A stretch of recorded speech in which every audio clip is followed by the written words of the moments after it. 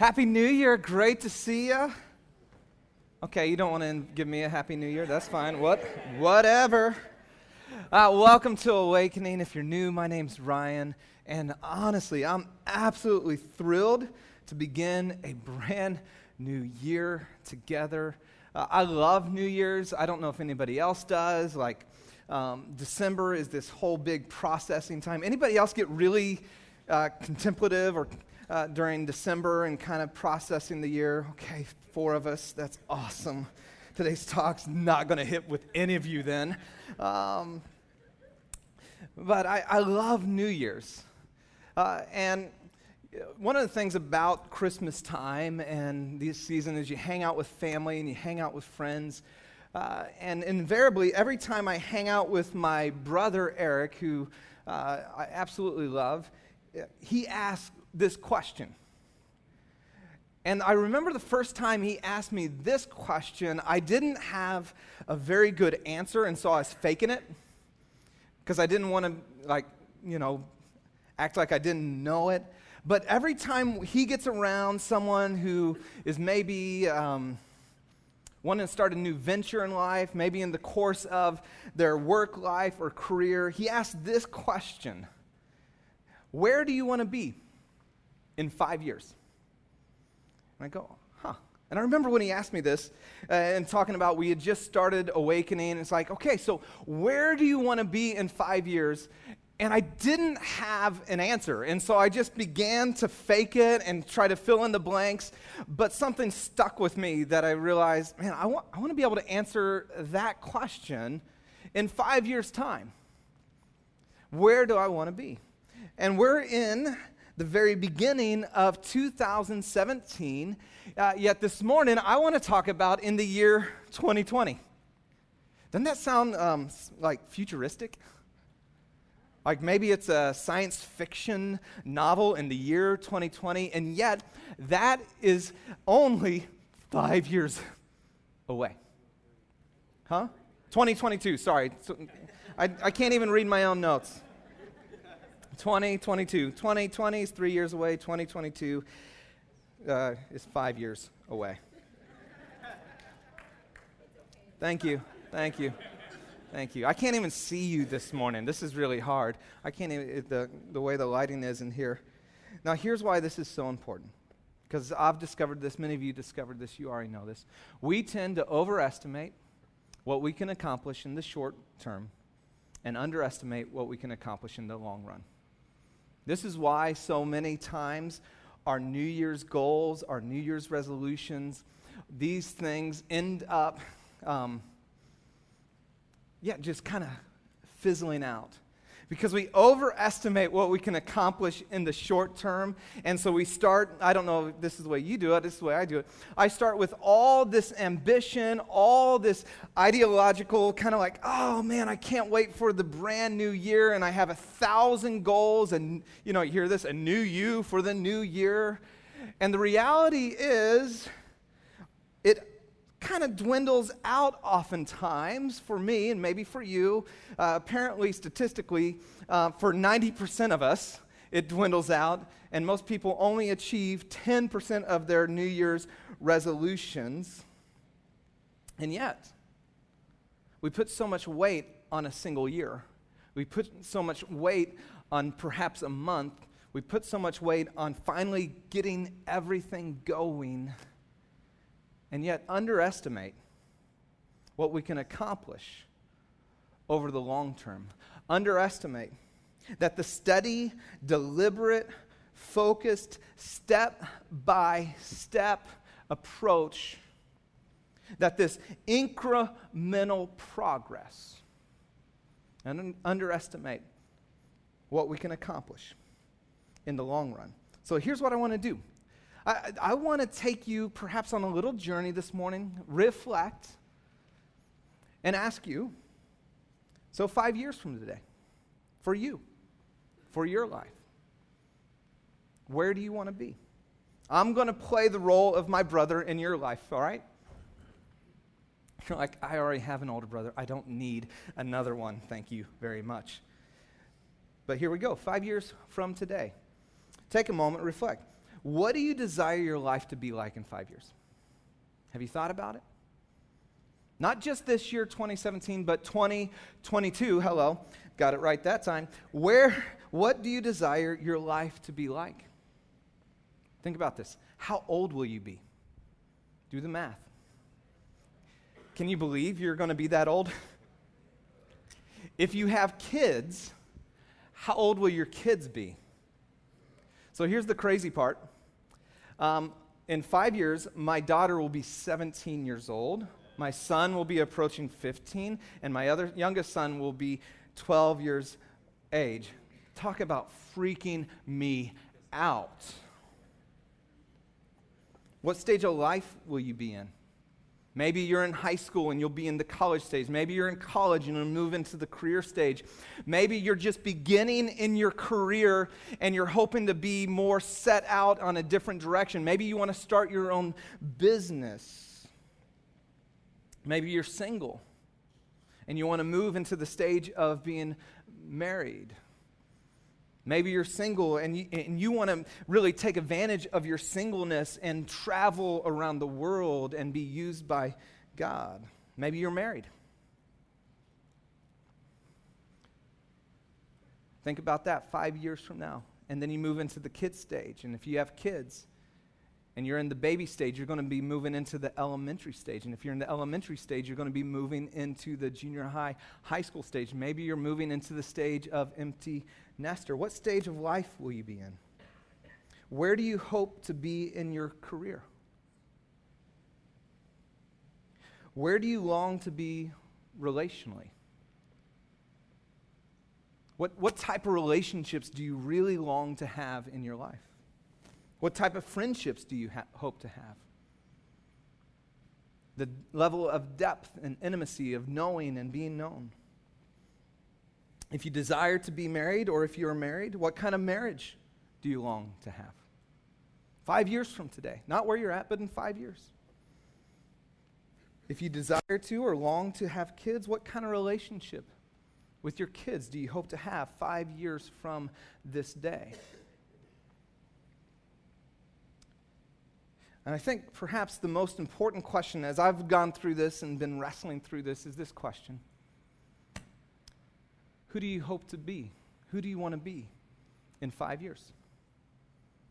Like you, like your character, your person, who you are. Who do you want to be? Now, as I've been processing this, I stumbled upon a question that has brought a lot of clarity for me. It's been incredibly challenging. And this question brought a lot of focus to all those other questions that I just asked. The question is, if you could only accomplish one thing in the next 5 years, what would it be? If you could only accomplish one thing, you're like, no, but there's so many things I want to accomplish. I get that. If you could only accomplish one thing, but there's so many different facets to my life. Look at me. I have my job, and I have ministry, and I have my dad, and my husband. There's so many different facets to our lives. Maybe you're a student and a friend. Maybe you're dating. I get it. But if you could only accomplish one thing over the next 5 years, what would it be? Now, here's why this is such an important question as we start out 2017 this year. Because we've all seen people who have been wildly successful in certain areas of their life, and yet they come up bankrupt in the areas that matter most. We've all seen it. We've all seen someone, you've seen it, maybe it's close to you, maybe it's a friend, maybe it's a parent, but you've seen someone who's been successful. And sometimes you look at the short-term run of their life and go, maybe I even want to emulate that. But when you begin to see it over the span of a lifetime, you realize that they've come up incredibly empty in the areas that matter most. And here's why this question is so important. Because when you begin to ask that question, okay, in 5 years' time, if I only accomplish one thing. It gets you clarity around what's the most important thing in your life. It gets you not to superficial things, but to the ultimate things of who you long to be and who God made you to be. Because we tend to overestimate what we can accomplish in the short term, yet underestimate what we can accomplish in the long run, 5 or 10 years. Now, here's why I've been wrestling with the 5-year question afresh. Because my brother asked me that question a long time ago, and I've sat around tables with him where we're at, dinner parties or restaurants, and he's like just nailing somebody. And then I jump in and I'm like nailing them too, because I can answer the question now, so I'm no longer the insecure, freak out. But I'm like, yeah, you need to answer this question. But here's why I've been really reflective this December. 5 years ago today, we announced that we were going to launch a church called Awakening Church. It's hard to believe that that was 5 years ago. We took a college ministry, young adults group, and began to fashion a church that would set out to do something that we haven't seen a church in this area do, to awaken this generation to new life in Jesus. One of my good friends, Josh and Danny Fox, they, at the New Year's, always ask us these questions. And if you can't tell, I really like great questions. And I wrestle with this every year as well. And this question they ask is, what one word would you use to describe the previous year? Like, if you could sum it up into what one word would that be? And so I generally sit and wrestle with, okay, what would that word be? And then they ask this follow-up question. It's a fantastic question. These 2 questions, write them down, because go out to lunch, talk about it with friends, talk about it with your family, talk about it with your spouse. It will get you to a new level of depth with people. You'll move from the surface and get to the heart. And then what one word do you hope the next year to be? You would hope describe your upcoming year. What one word would you use to describe the previous year? And then what one word would you hope the next year to be? How would you describe the next year? Like, this is your prayer. This is your longing. This is something I haven't done before, but I decided to go back to the origins of Awakening and take one word to describe each year. And what was fascinating is just to see the arc of what God has done over 5 years' time. And so if I go back to 2012, January, the very first Sunday, we announced Awakening Church. If I had to use one word to describe Awakening in that season, it was the word adventure. We were on an adventure. Jenny and I didn't set out to plant a church. We never intended to be doing this, so we had no idea what we're doing. And the people joined us, which was phenomenal, but it was just an adventure. We set out with wild-eyed optimism and couldn't wait to see what God's going to do, and we're just excited for it. And yet, in the middle of that adventure, when I look back to 2012 especially, the one word I'd use for myself as I look back on that year would be the word insecurity. What I realized is I was deeply, deeply insecure. I was afraid. One of my biggest fears is to fail. I don't know about you, and so it drives me. And I come from kind of a background of, my dad's a pastor, and he's pretty successful at it. And so I live with this pressure sometimes to be a great pastor or be a great preacher. And I was deeply insecure. In fact, at the very beginning, I didn't even want to be called like the leader because I was afraid. When we do leadership meetings, I'd bring in someone else to lead and teach it because I didn't feel like I had what it took. Ever been there? Ever felt that?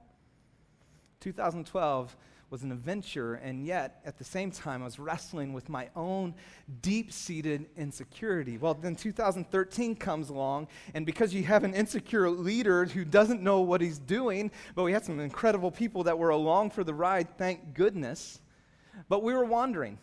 We were just trying some stuff. We weren't exactly sure if this was going to work or this was going to work or if that's going to work. And so we're just taking steps, wondering what's going to work and trying different things. And you're going like, I don't know how we are going to do this. And the word I'd use for me was striving. Because insecure people, by the way, this is a little tidbit for you. Insecurity is always based in our identity.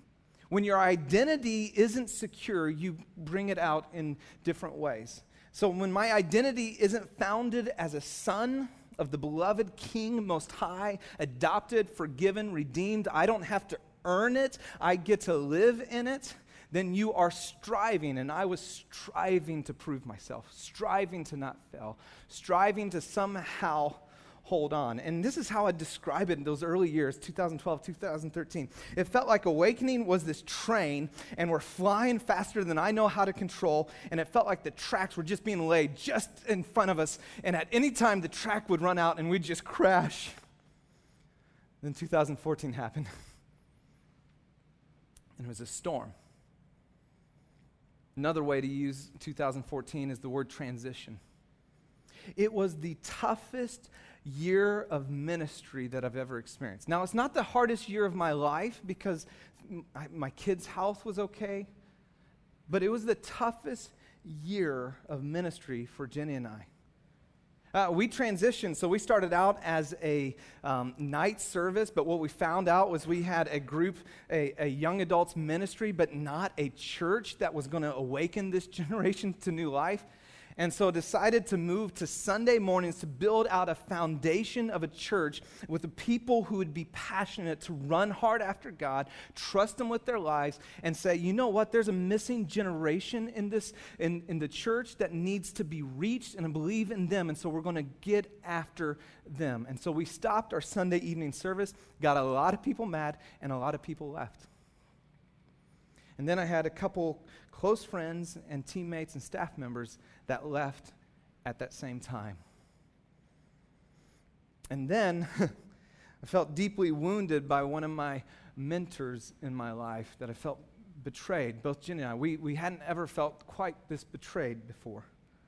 And so in 2014, the storm was raging and my word was wounded. Just wounded. Just hurt. Not sure if we could go on, not sure if we could make it, not sure how it was going to work, what's going to happen. I remember that summer, we just were dragging in and just clinging and trying to keep our head above water. And what's interesting is during that time, and I've never shared this, but I had 2 job offers during that time. One was to be just a teaching pastor at this church. All I had to do was teach. Like, I'll tell you what, that sounds awesome. I don't have to do any of the other work. We don't have to set up and tear down. All I have to do is teach. The other was to be a lead pastor at another church, and they already had a building. It's amazing. Here's the thing for us, though, as we sat in that storm and we sat very wounded, what we were clear on was God had called us to start a movement. We don't know how it's going to go and what's next, but He had called us to start a movement of people who would awaken this generation, and He hadn't called us to anything yet next. And so to step out into that would be disobedience, even though it seemed easier and nicer and the grass is greener. It was during that time that we were teaching through the book of Mark. And we did this series called Between Two Storms. And I remember coming to the passage where Jesus was asleep in the storm at the bow. And that's how I felt. And I got to be honest, during 2014, I had a lot of scream matches at God. You called us to do this. You called us, I'd be running uphill. And I'm like, this is what it feels like. I'm just running uphill, and there's never a top to it. God, why? I was a little whiny baby, really. Come to this passage, so good. I see Jesus asleep. And that's often how we feel in the storms of our life, that God's asleep. But I saw something in that text I'd never seen before. And I've shared this with some of you before. I realized that the disciples didn't wake up Jesus to calm the storm. And the reason is when he calmed the storm, they were freaked out and afraid. The disciples woke up Jesus to bail water, to go in, hey, there's 12 of us, we're bailing water, we got one guy sleeping and we're going down. Jesus, don't you care? Pick up a bucket. And what I realized with my prayer life, and this is powerful for some of you in this new year, with my prayer life, so oftentimes I was asking God to bail water when he wanted to calm storms. And all of a sudden my prayer life changed as I began to trust and believe God that he wanted to calm the storms in our life. I began to pray for a movement, that God would build a kingdom dream team, and don't even know what that's like. And he brought Steve Saccone onto our staff, that we'd have an office. Everything was done out of our home at that time. Like, we were burnt out. And then he provided an office that was close to our house. I can ride my bike. I don't, but I should, but I can ride my bike. That our trucks are parked at, where we have morning meeting space. We couldn't do mid-sized gatherings for the first 3 years of our church because we all did it all in homes. And then now we have a men's mornings group. We have a mama's group. We have a couple evening missional communities that meet there. And I just look at, wow, God. And so then 2015, the word was foundation for Awakening Church, that he began to build this foundation of people. It's an unbelievable thing to sit back and watch after you came out wounded and going like, it felt like everybody was leaving at one point, and then he just began to place pillar people, place key people at the right time, and draw people that I'm just amazed. I look around at our church, and it's unbelievable. I love being at this church, and it's not because I started it, it's because of the people God has brought to this church, the hearts and the passions. And so 2015 for me, and I know for my wife, was a healing year. It's the word. As we began to heal the wounds, began to bring hope. And then 2016, this last year, the word, I had so many words, I really wrestled with this. The word was health. I want to say growth, I want to say fruit, because that was all of it, but we're more healthy as a church than we've ever been. And I'll tell you what, to me, healthy people, healthy followers of Jesus reproduce healthy followers of Jesus. The word for me this last year was just freedom. If I started out in 2016 as this insecure person, one of my prayers in the development and character process of God in my life is to strip back all the things that I worry about, to strip back like, hey, I'm preaching right now, hey, I'm talking up in front, but I can't care what you say. I want to care what my Heavenly Father says. And where I get more concerned, not with making a mistake or saying 2020, but with you hearing from God and presenting that and just letting the results or the outcome go. And I've begun to experience that where I go, freedom, hello, freedom. And I've never had more fun in my life in ministry. And think about the health of our church.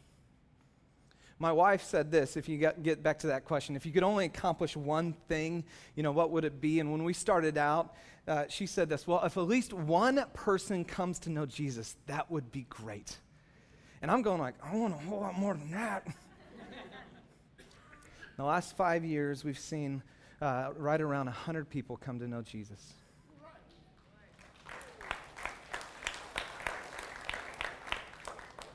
We started out saying that we're going to be a church that leads the way in unleashing extravagant generosity to a hurting and broken world because we have an extravagantly generous God. Every year, we made the commitment up front that we're going to give at least 10% outside our doors. We've given over that every single year. I think the lowest is 12%. Last year, I think, was 15%. This year's generous campaign, we responded immediately with Haiti relief in October and gave away 10 grand. And then watched from November to December, this community, this church, do you know how much? Just under 80 grand from November to December. Our very first year, 2012, we're 4 months old as a baby church. We set this out, and we had one person who we wanted to raise 15 grand. That was like massive. It was mind-blowing. And we had one person who said, you know what, I'm going to do a matching so that we can get there, that motivate our church. And his matching at that moment began to spur a movement. And here we are today in 3 months' time, have raised and given away $90,000. Now think about this. Last year, the total amount that we were able to give away, both locally and globally, was $92,000. In our generous campaign this year alone, we've given away $90,000. Our missional communities, we want to be a church not just with missional, or of mission, with missional communities. I always get that one wrong too, but of them. And our missional community said, hey, why don't we get around some of these students at Del Mar? And we reached out to them and said, hey, do you have any students that need help, that aren't going to have something for Christmas? And our missional communities gave so generous. This is on top of the generous campaign. Gave so generous. There's 5 students that desperately needed help. One student hadn't had electricity for a year. One student had lost her job because their family couldn't afford where they live and was now commuting because they were living with family in Los Banos. She drives from Los Banos to Del Mar High every single day, and she couldn't afford to pay for her braces to get fixed because she lost her job. That's how she's paying for her braces. And I asked her, how much is your braces to get them fixed? She said, $600. You know what's awesome? Is because we have a generous church, I didn't even have to think about it. We already had money set aside. I said, great, we'll cover your braces.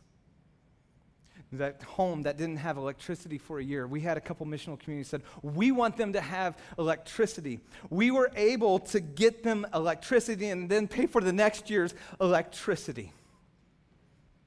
And they got it before Christmas Day, which was awesome.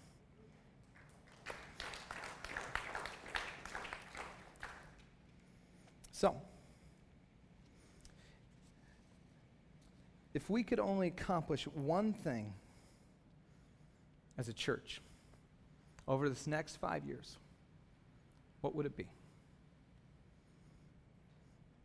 I think Jesus said it best, and so let's just stick with Jesus.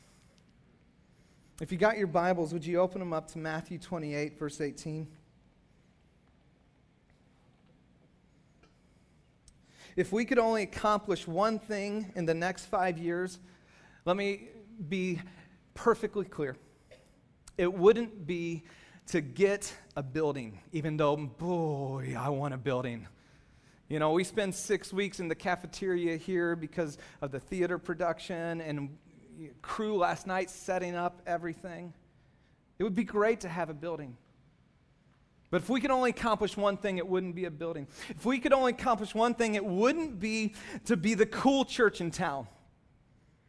To have the best coffee and pastries, which we do. It wouldn't be that. It wouldn't be to be big. Even though we long to have a big impact, to see a movement sweep across this city. Jesus said it this way. Then Jesus came to them and said, all authority in heaven and on earth has been given to me, period. Let me put that into perspective for you. We have a new president taking over authority of our nation. But I have news for you. Jesus still has all of the authority. All authority, all power, all dominion. Resurrected Savior of the world, therefore. You don't start before the therefore, by the way. Because if it's glorious Jesus who came for you, lived a perfect life, died for you and for me, and then rose again, defeating sin, death, and Satan, then he alone deserves our affection, our allegiance, our focus, our energy. It's Jesus. Therefore, go and make disciples of all nations. See, a disciple of Jesus is simply one who makes others disciples. Instead of defining maturity, as we so often do in the church world, as knowing more, Jesus defined maturity as reproducing your life. Making other disciples. And literally how that is constructed in the text is, therefore, as you're going, disciple. That it's a way of life, that who you are, that every conversation is a discipleship opportunity. Every relationship is an opportunity to lead people closer to Jesus. Therefore, as you go about your day, as you go about your work day, as you go about being a mom, as you go about being a dad, as you go about Little League, and you go about hanging out at B2, disciple. Reproduce your life.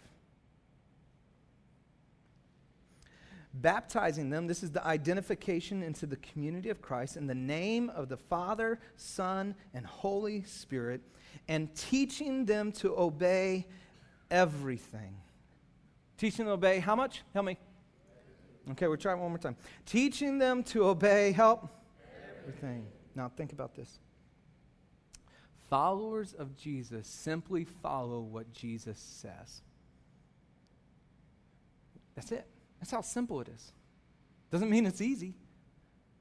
Teaching them to obey everything I've commanded you in the promise, and surely I am with you always. If we could only accomplish one thing, that we would be a church that makes much of Jesus. That we would be a church that in every conversation, in every relationship, our lives would simply point to Jesus. That we would live in such awe and wonder of His grace, awe and wonder of His love, that we couldn't help but overflow and long for every person in our life to know and experience Him. That Jesus wouldn't just be a name, and Jesus wouldn't just be kind of a religious thing we do, but Jesus would be the author of our lives and salvation, where we'd make much of Jesus. We'd be a church that helps other people follow Jesus. And said another way, we would awaken a generation to new life. Well, what's a disciple look like? First, we've defined it in 5 ways. Have contagious faith, not condemning faith. Or you just simply take God at His word, trust Him, step out and risk. That's how you grow faith, by the way. You just take God at His word, and you step out and find Him faithful. That would be a church that's engaged in life-giving practices. Jot down John 15 right next to that. That may, for some, need to be your theme verse for the year. That we would abide deeply with Jesus. That we would rest in Him. In fact, one of the ways we're trying to do it, we want everyone, and I want everyone here, you have this Bible reading plan. We're reading through the Old Testament. We read through the New Testament last year. Join us as we read through this. Get into God's Word and let God's Word get into you. We'd be a church of extravagant generosity, that we'd have intentional relationships where you're in a community, a missional community, growing and knowing Jesus and growing in community with others and then living on mission. And that we would be a church, a disciple is simply those who engage in meaningful ministry. I think you have been supernaturally gifted by God. The minute you gave your life to Christ, the Spirit of God is deposited in you. You are sealed until the day of redemption. Think about that. There's nothing you can do to change what God has already done. He says, you're sealed, you're mine, you're my daughter, you're my son. Amen. And then he says, I've deposited a gift inside of you that as you walk in step with me in obedience, I'm going to bring about supernatural good. Imagine if every single person here said, no, I have a meaningful ministry. I have supernatural gifts deposited in me. I want to discover and then use them for His glory to make much of Jesus. The reality is, we often overestimate what we can accomplish in the short term and underestimate what we can accomplish in the long run. I looked at those 5 years ago, 2012 to 16, and I just look at the last 2 years, and specifically 2016, and go, this is what I would have missed. If I would have given up, gotten out, the stories that we just shared, the lives that have just been changed. We got baptisms in our second service. We tried to get them to the first two. They are second services. Wouldn't have happened. I took time to answer the in 5 years question, if I could only accomplish one thing. And this is my answer. My challenge to you is that you would take time and actually go through the process that I laid out here for you. That you would answer the questions from 5 years from today, that you would look back, go 5 years ago, fill in the word, what you would use to describe it, get into God's word about what he says matters most, and then write a single statement in 5 years. If you could only accomplish one thing, what would it be? For me, in 5 years, I want to be known as a joyful, spirit-filled, loving husband, father, pastor who lives with integrity of heart and leads others to the heart of God. Because here's what I've discovered as I wrestled with that question. So often our goals are filled with what's. And they're tangible and they're tactile, they're easy to measure. And yet, I realize the who matters way more than the what's. Who you're becoming in 5 years matters far more than what you accomplish over these 5 years. And what I sat and realized, if I become a person who walks in step with the Spirit of God, my theme verse this year is Galatians 5:20, but the fruit of the Spirit is love, joy, peace, patience. If I become one who is Spirit-filled, and the fruit of the Spirit, man, that's going to impact my kids, my wife, our church. That's what matters most. In 5 years, stage of life for me, well, I'll have high scores. And this is why I love the vision of our church to awaken this generation. In my journal, I just jot these notes down. I want my kids to love Jesus and cherish his bride, the church. I know they're pastors' kids. And pastors' kids sometimes get burnt out on the church, but I'm committed to being the same person at home as I am here, and I long for them to not just love Jesus, but the church as well, because it's his bride. We're called to make his bride beautiful. I want them to have godly, passionate young adults investing in them during their teenage years to help guide them through this critical stage of life. I want an intimacy with Jesus and an adventure in following him to be part of their daily lives. I want them to see the power of God at work in people's lives to heal, restore, renew, and bring new life. And I want them to experience the depth of Jesus' grace and live in awe of his love. More than anything else, I want to create a movement that fosters this for every teenager, college student on the planet. In the year 2022. How about you? Jesus, thanks so much for our time. Thank you for this new year. God, we trust you for the next steps.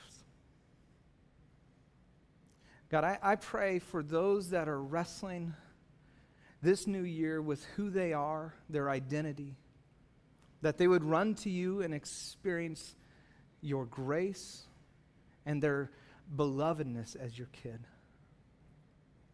God, I pray for those that walked into 2017 with regret and shame and pain, and they would run to you and experience your forgiveness and your redemption and your healing power.